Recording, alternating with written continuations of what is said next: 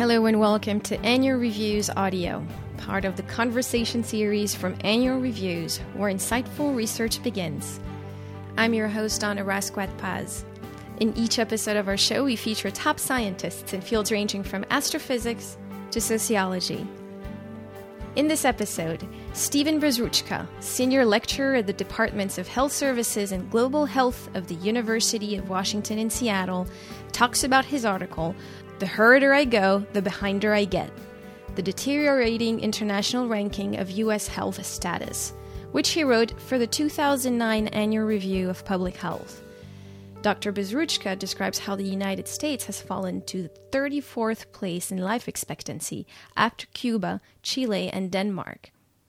He also emphasizes the deteriorating health of women as measured by their life expectancy, which has dropped in 30% of U.S. counties between 1987 and 2007. Last, Dr. Bezruchka outlines his recommendations for improving health in the United States, including creating awareness about the nation's low ranking among developed countries and investing more in early life. I'm Stephen Bezruchka, a faculty member at the School of Public Health at the University of Washington in Seattle. And I want to speak about a paper in the Annual Review of Public Health called The Hurrieder I Go, the Behinder I Get, the deteriorating international ranking of U.S. health status. That's a complicated title that they gave me, and so I want to speak to these concepts in a more simplified way and ask how healthy are we as people in the United States? What standards should we be using to assess our health, and then try and present data on our health status and consider reasons why the results are kind of surprising. I can speak on an academic level, but as well I will try to simplify the concepts as much as possible. So if we ask the question, how healthy are we? We need some kind of standard of what health means. And to most of us, if you ask what health means, I would say it's kind of a puzzling concept to try and speak to. Now, a little bit about me. I've worked as a clinical doctor for 35 years, and much of that time in the emergency department. And for me, the easiest thing to assess in somebody was whether they were alive or dead. Sounds facetious, but that means that maybe mortality rates, whether you're alive or dead, how long you live, are an important measure of health. So let's start with that presumption. How long do we live? Well, there's a variety of ways of looking at that, and I want to present at least some data to ask the question and to make comparisons with other countries.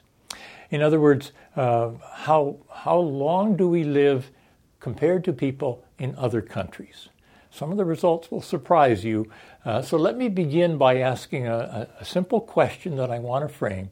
If you're a 15-year-old girl in the United States, what are your chances of being alive at age 60? What are your probability of surviving that period compared to a girl in another country?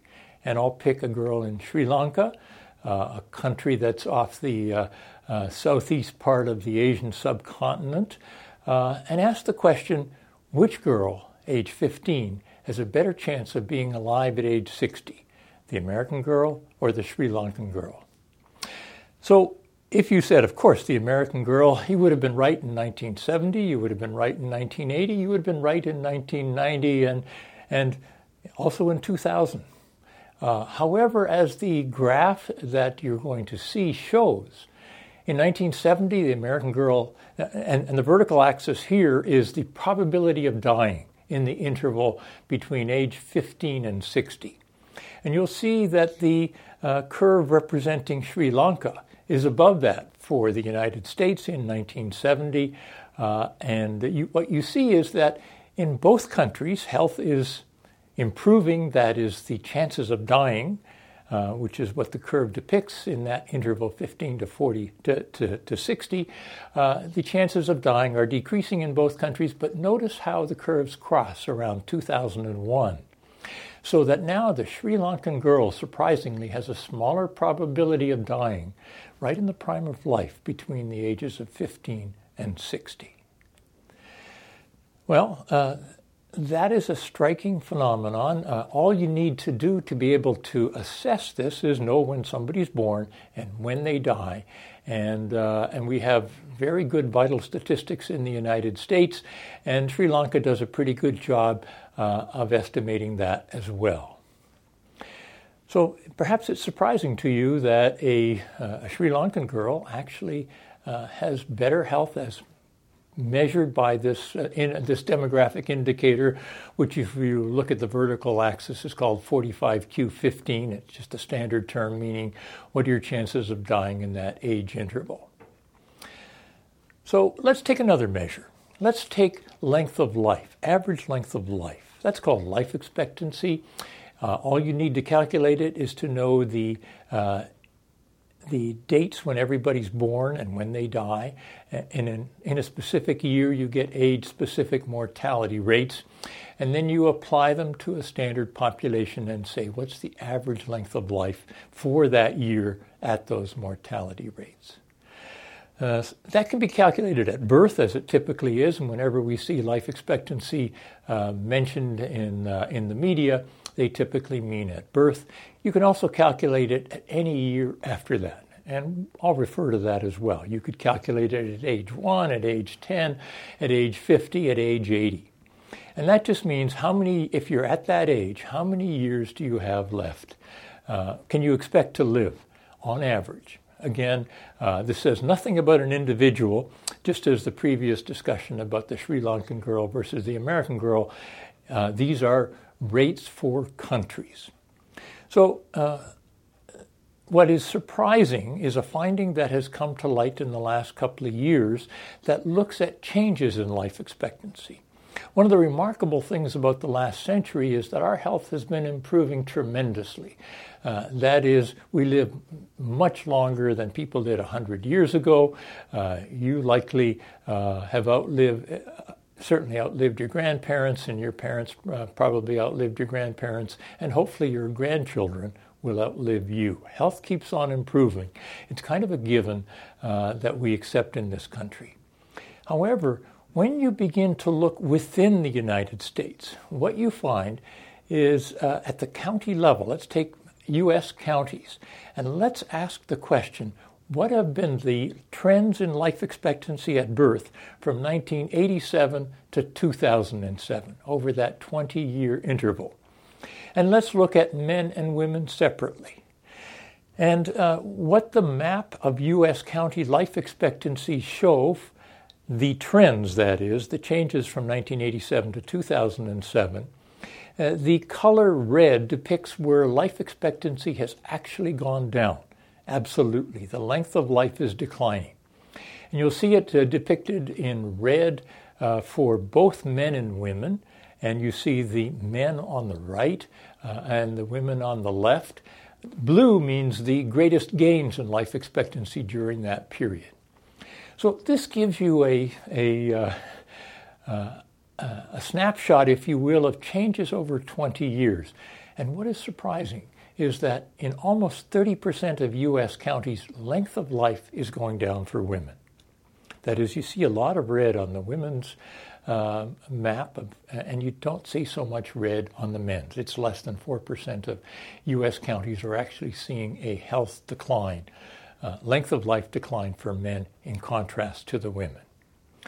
Now, if we, without trying to present too many images to make you dizzy, I could do the same thing and present it for the previous 20 years, and you would not see that decline. You would essentially see no decline for men or women over the period actually ending in 1983, over those 20 years.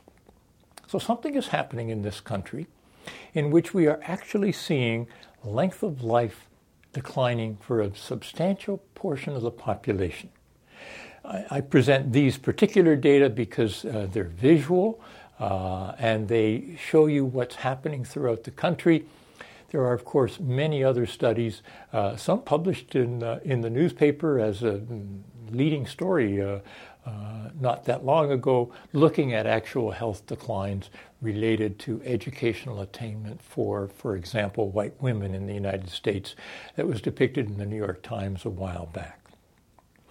So we've compared women, girls dying in the prime of life between the United States and Sri Lanka. Then within the United States, we've seen that something is happening to our health, namely if length of life is a measure of health, and I would offer that we all want to live long, healthy lives, that doesn't appear to be happening in a substantial portion of the country. A final piece of data to present is women dying in childbirth. And that's called the maternal mortality ratio. It's the number of deaths per 100,000 live births among women. It's abbreviated MMR. And the next graph shows you trends for a few countries for the maternal mortality ratio ending up in 2010.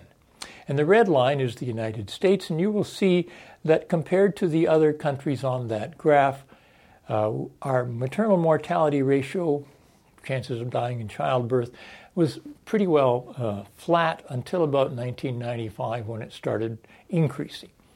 And that's a startling fact. That is, maternal mortality has gone up substantially in this country over the last 15 years. Now, is this in fact accurate?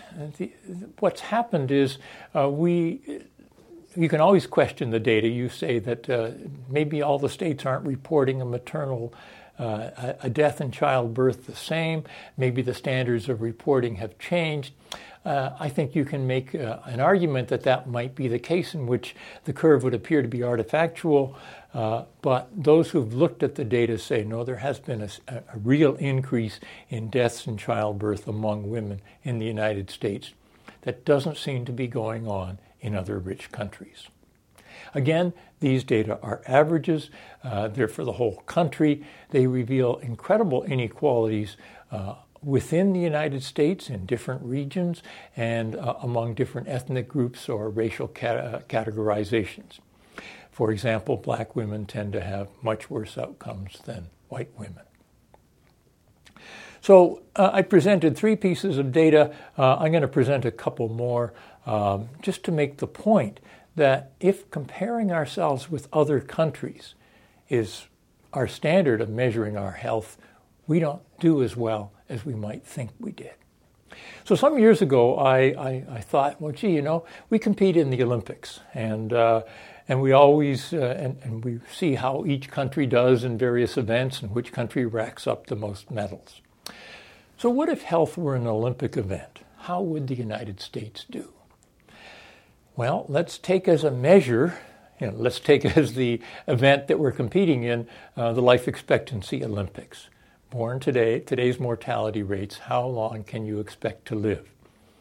And let's take as a data source the life expectancy published for every country in the United Nations Human Development Report. It's published every year. They list all the countries in the world and their life expectancy. And so let's take the report published in November of last year, 2011, and that are in Table 1, and let's graph them from the longest lived country down to the 34th longest lived country using these UN data. So you'll see on the on this graph that I picked 34th for a particular reason. That's where the United States stands. That is, there appear to be 33 countries in which people live longer lives than the United States using these data in 2011. So we wouldn't, if health as measured by life expectancy were an Olympic event, we wouldn't even be there for the final day's race. We would have been disqualified in the trials. I would think that most of you would find that disconcerting as I have. Now, when we look at the graph, a couple of things, many of you may be saying, well, are these data true? You can look at a variety of sources and find out for yourself. Are the differences in length of life meaningful?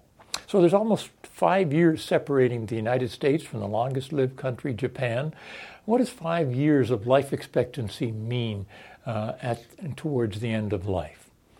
Well, one way to look at it is, suppose we achieved something phenomenal in the United States, namely eradicated our leading killer, cardiovascular disease. If we did that and kept the other diseases, the death rates the same, we'd gain 3 to 3.5 years of life expectancy.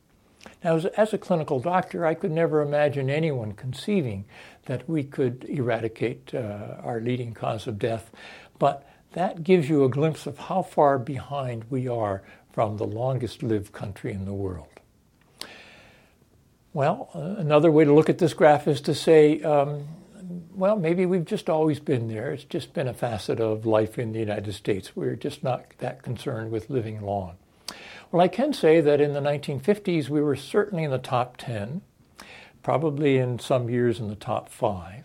When I went to medical school in 1970, we were 17th. When I went to public health school in 1992, we were 22nd. Now, that doesn't mean that our length of life has been declining in absolute terms. We are living longer, I said that before. But other countries are seeing greater health improvements than we are. So I mentioned that in relation to some of the data that I presented earlier. And if you try to consider why this is the case, why is it that our health, although it's improving, is improving less quickly than in other countries? Most people would typically say it's our personal behaviors. Now, I could go on for days talking about these various issues, but let me just say that out of all the countries on the graph, the Health Olympics graph, the country with the lowest proportion of men smoking is the United States, or close to it. That is, we don't have that many smokers as a fraction of our population. Country with the highest proportion of men smoking, and you may recognize this if you've had any travel experience, is Japan. Almost twice as many men smoke per capita in Japan as in the United States. And yet they live much longer lives than we do. I'm not saying that's the reason Japan is so healthy, namely everyone smokes, but it does suggest that we have to look elsewhere than personal behaviors to explain this health status. Now, earlier I mentioned the situation with women, both in terms of dying in the prime of life, comparing ourselves with a poor country. Sri Lanka is certainly a poor country. I showed that length of life is declining in a fraction of U.S. counties, a substantial fraction, and that maternal mortality is at least not declining. And our health status among countries puts us behind all the other rich countries pretty well, and in league with middle-income countries. And to visualize the trends, let's take, just because it's a nice clean metric, how many years of life you have left to live if you're 50 years of age and a woman. And there's too many countries to consider. There's 180 or 90 countries, and even 34 is too many. So let's just take 6 countries: the United States, Japan, Australia, Italy, and I don't have the graph in front of me to remember the other 2 countries, England and Wales. Anyway, so this graph depicts life expectancy at age 50 from 1955 to 2007 for those 6 countries. Let's cut. So I want to look at trends in our health over time, and I want to simplify the discussion by considering 6 countries, and I want to look at how many years women age 50 have left to live, and I want to look at trends from 1955 to 2007. And the 6 countries are depicted on this graph here, with the United States, Japan, France, Spain, Australia, and Italy. And you'll see on the left, the United States is the heavy, dark line. And in 1955, U.S. women were at the top. We had the most years of life to look forward to in 1955. And notice Japan. Japanese women were at the bottom. Now you can follow the trends. You can see that health is improving. In no country have there been any declines in how many years you have left at age 50. But notice how, first of all, around 1980, American women started falling behind the other 5 countries. Striking. Another thing that you observe is Japanese women, being last in 1955, just charged on ahead. And typical with what I said about the Health Olympics, are the longest lived people in the world. Well, it's very complicated to try and unpack the reasons why this is so. Why has health among U.S. women fallen behind in such a graphical way compared to other countries? These data are real. They're consistent with the other information that I presented, different indicators, different time periods, but they do depict something that's happening. And by the way, if I was to present the same graph for men, it wouldn't look so striking. American men are not falling behind as much as American women. And that speaks to, I think, and when I say I think, I mean I don't have rigorous studies to back me up, that the demands placed on women in the United States over the last 20 or 30 years have been have been considerable, and the amount of support for their efforts has not been the same as that available in other countries. So I presented some mortality data to make the point that I started out, and that is in the title, our international health ranking, no matter what indicator you use, appears to be falling behind other countries. That's a robust phenomenon. You already know more than your doctor, likely. That is a survey. There are very few, I'm not aware of any survey of public opinion in the United States of our health status compared to other countries. The only survey that I know of is one of American medical students carried out in 2002, in which a third of first and fourth year medical students thought we had the longest life expectancy of all countries, and a third thought we had the lowest infant mortality, namely the rates of children dying in the first year of life. So this is an interesting phenomenon. Why don't doctors or medical students know this? Well, having been a doctor and having gone through medical school and training, you are indoctrinated to diagnose and treat disease. Your entire focus is on disease, and I would venture to say that most doctors don't really know much about producing health in society. That's not what they're there to do. They're there to diagnose and treat disease. So let me give you a few principles to try and understand these phenomena that I think are important. As I said, health has been improving over the last century. These improvements are not shared equally. You've seen that already. As a general rule, poorer people have poorer health.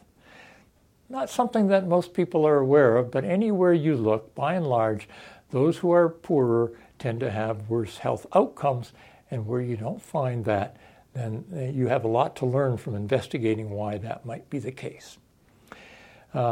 The other phenomenon that is really important is to understand that a large proportion of our health as adults is programmed in early life, the first 1,000 days after conception, before you enter school.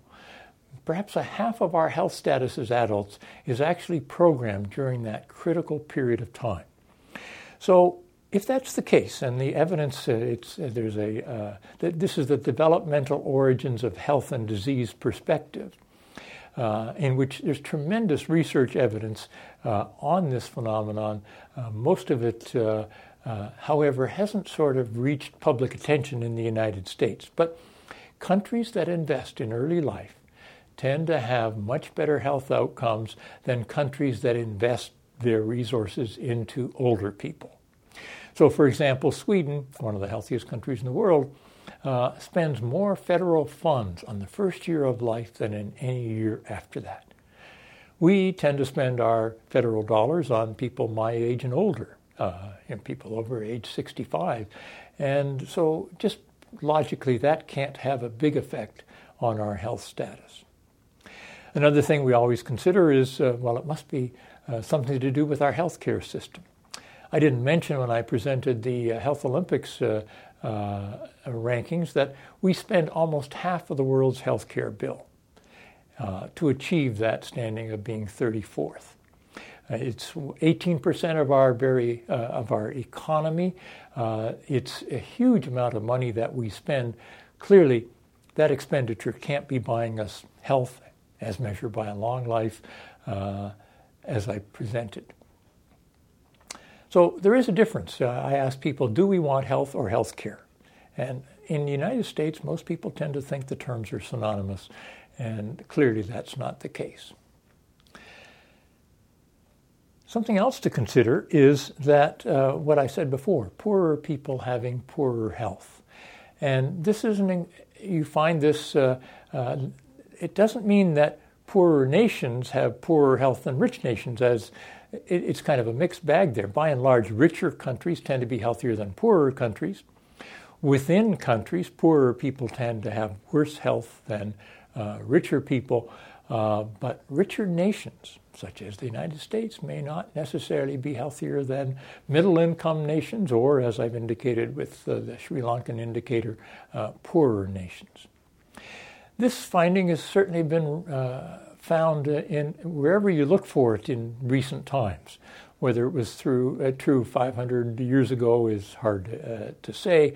However, this cartoon shows the survival rates on the Titanic. If you had a first-class ticket, you had a 60% chance of survival.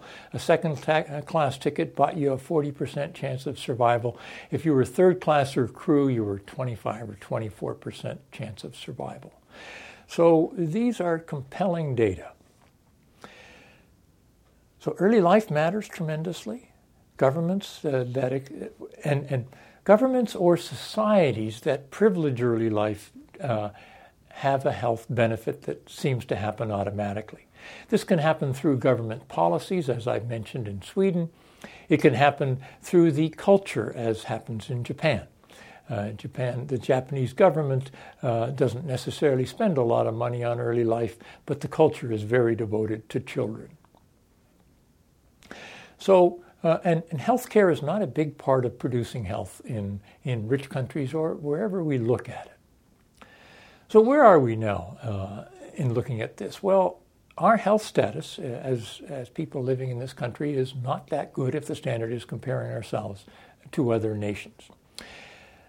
Many of you may think, well, those are data about countries, and they don't apply to me because I eat right, I exercise, I don't smoke, I see my doctor, and I would like to believe that that's true. However, when you break apart the data and you say, is there a privileged subpopulation that enjoys stellar health, all the research points to the evidence that no, there isn't.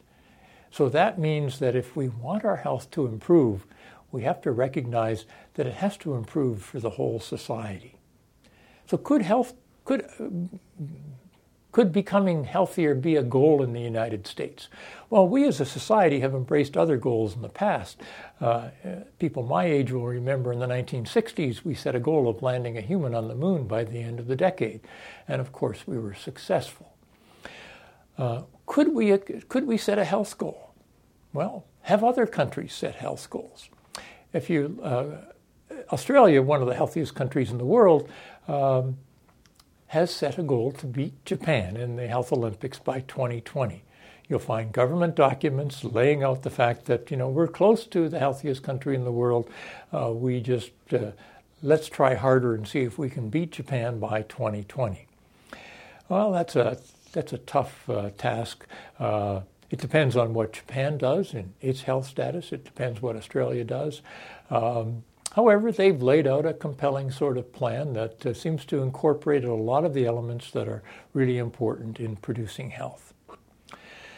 So to summarize, our health status as people in the richest, most powerful country in world history, health is measured by mortality rates, is not on a par with most of the other rich countries, and in most indicators on a par with middle-income countries. That didn't used to be the case. It speaks to a relative health decline in the United States. Reasons are difficult to state simply, but since early life is a critical period for adult health, we're not investing the resources we need into early life, and we have an awful lot of inequality in this country, and that has been linked to health status of nations. More unequal rich countries tend to be less healthy than more equal rich countries.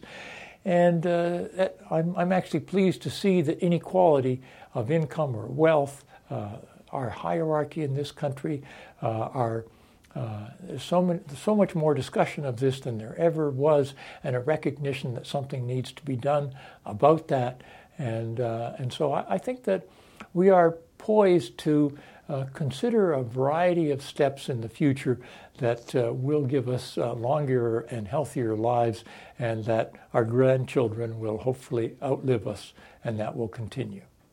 Thanks for your attention. This is Stephen Bezruchka from the University of Washington School of Public Health, talking about the international ranking of United States health status. Thank you. You've been listening to Annual Reviews Audio. For over 80 years, Annual Reviews has guided scientists to the essential research literature in the biomedical, life, physical, and social sciences. Learn more at annualreviews.org. I'm Anna Rasquet-Paz. Thanks for listening.